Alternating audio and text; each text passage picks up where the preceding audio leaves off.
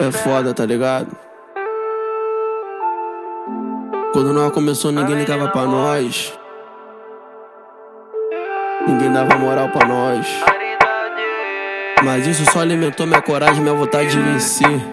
E olha onde nós chegou, Olha aí a favela no auge. Te falei que esse sufoco um dia acabaria. Nós driblou toda essa falta de oportunidade. Consegui, me tô vivendo da minha correria, quem diria? Onde nós passa o perfume exala. O empresário me avisou que a ligação não para. Antigamente aquela mina não leva na cara, mas hoje em dia eu tô comendo ela só de raiva, essa safada. Vagabundo inveja meu pescoço, várias gramas de ouro. Meu arsenal de camisa de time. Gostar de mim agora é muito fácil, mas não recordo de você no meu tempo de crise bem difícil. Botei a cara igual esse mundão. Humildade e disciplina com meu pé no chão. Quem duvidava hoje come na palma da mão. E se quiser me ver é só ligar a televisão. Não fica puto não, nós é mídia. Respeita onde nós chegou. Pau no cu de quem não acreditou.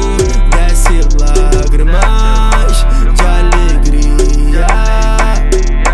Não esqueço de quem me ajudou. Nós tá vivendo tudo que sonhou. Vou gritar que a favela venceu.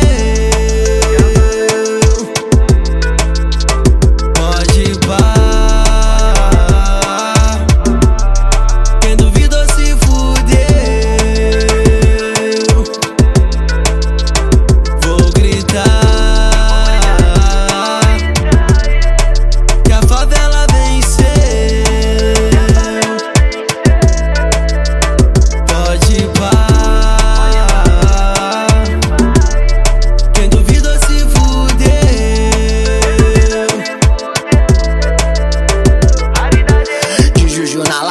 que disfarça o cheiro de erva cideira do teto solar. Se eu tô com pingentão de prata, todas vampiras se ataquem. Se elas tão na caça, nós tá louco pra trombar.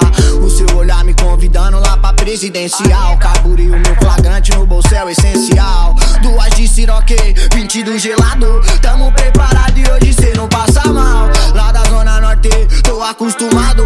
Clima de tensão, para nós já é habitual.